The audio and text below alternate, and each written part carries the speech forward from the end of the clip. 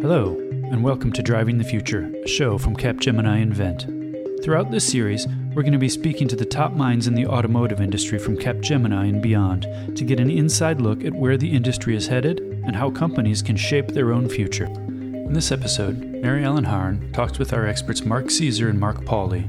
They get into topics about how connectivity relates to such issues as profitability and sustainability. Welcome to our first podcast in a series on the future of connected vehicles. I'm your host, Mary Ellen Harn, and I'm joined today by Capgemini automotive experts Mark Caesar and Mark Pauly. Capgemini recently published a new connected vehicle trend radar report, and Mark will be offering their insights on connected vehicles.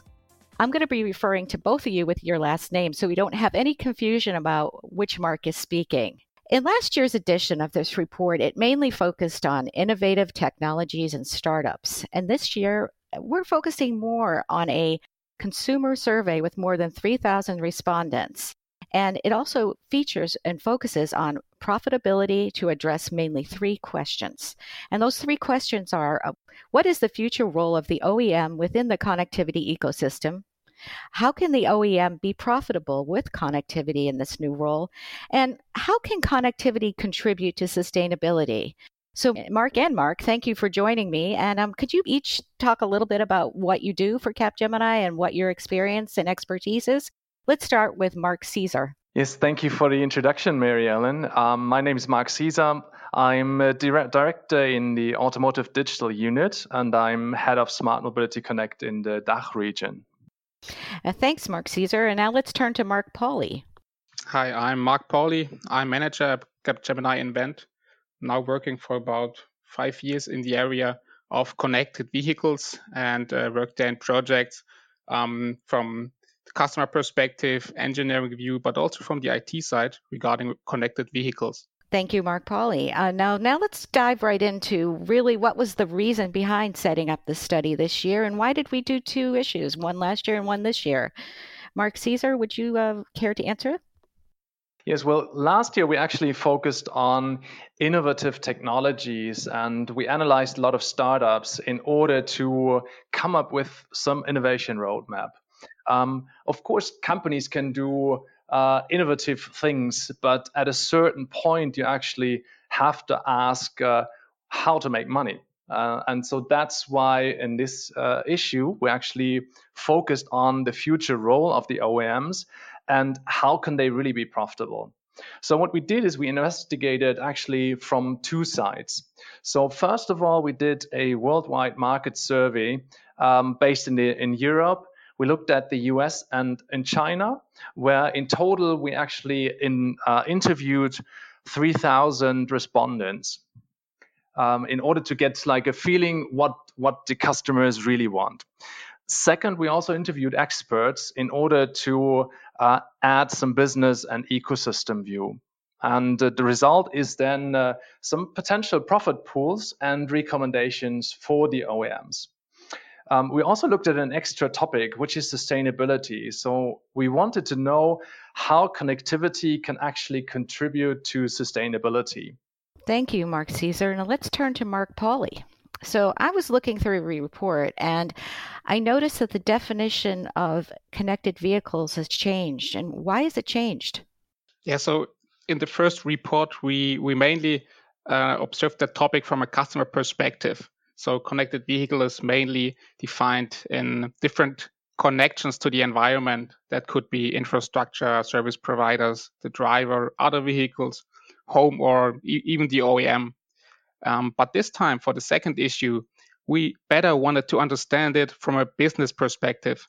That's the reason why we enhanced the definition and added 4 dimensions. So the first one is data, for example, vehicle data. Also enabler and technology, for example, artificial intelligence. We also looked at player stakeholders. That can be an infrastructure provider, for example, and also services like intelligent vehicle services. That really gives us a better view to observe it from the business perspective and to answer the questions in our survey. Thank you, Mark. That really helps understand, why the definition changed. Let's now turn over to Mark Caesar. And in looking at the research and now having done this for 2 years, what are you thinking and seeing through this research as the biggest threats to OEMs regarding connected services?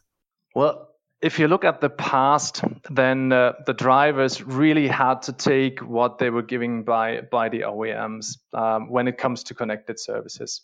Now what we see is tech companies that have successfully entered that market with mobile devices, with mobile phones. It's quite easily that the driver takes whatever is best, right? And so therefore, for the OEMs, they really now need to work much, much harder to really stay relevant and offer relevant services for the customers because they are not willing to accept non-current or non-premium connected services. So second, what we also see is manufacturers, they tend to deliver those connected services still in the same way like cars are produced. Which means by simply assembling those elements from different suppliers instead of thinking and working in ecosystems where they have best-in-class partners and integrate them. The result actually is, losing market share means not only missed revenues, but also the risk of becoming a simple supplier to tech companies. That's really interesting. It's a really powerful insight. But speaking of powerful insights, I mean, if you were to look again at all this research, what would be the most powerful insight you discovered? And was there anything that was particularly surprising? Let's start with Mark Pauly on this. Yeah, of course, we had a lot of powerful insights that we gathered during our study. I would start with one from a customer perspective. So we could see that 2 out of 3 customers think that connected services really increase the value of a car. So especially safety and security related services. And the other thing is that they also think that a connected vehicle improves the driving experience. So this is really a great result for connected vehicles and shows that customers value that. Another point is Tesla. Tesla is really often in the news and has a good reputation. But also our study showed that Tesla has the strongest brand awareness within the 3 major markets that we analyzed. So in Europe, in the US, and in China, Tesla is ranked as number 1 from all the customers we surveyed when it comes to connected services. So that's quite impressive. Also, what I'd like to add is what we saw is that customers should not be seen as the profit pool for the OEM, but rather as an asset for the future. Why is that? I mean, selling connected services, we see that at the moment, you will not earn a lot of money. So that means that the biggest value actually is in the data and in the exploitation and the monetization of the data. So were these insights, aside from being powerful, was it anything else that sort of hit you as surprising?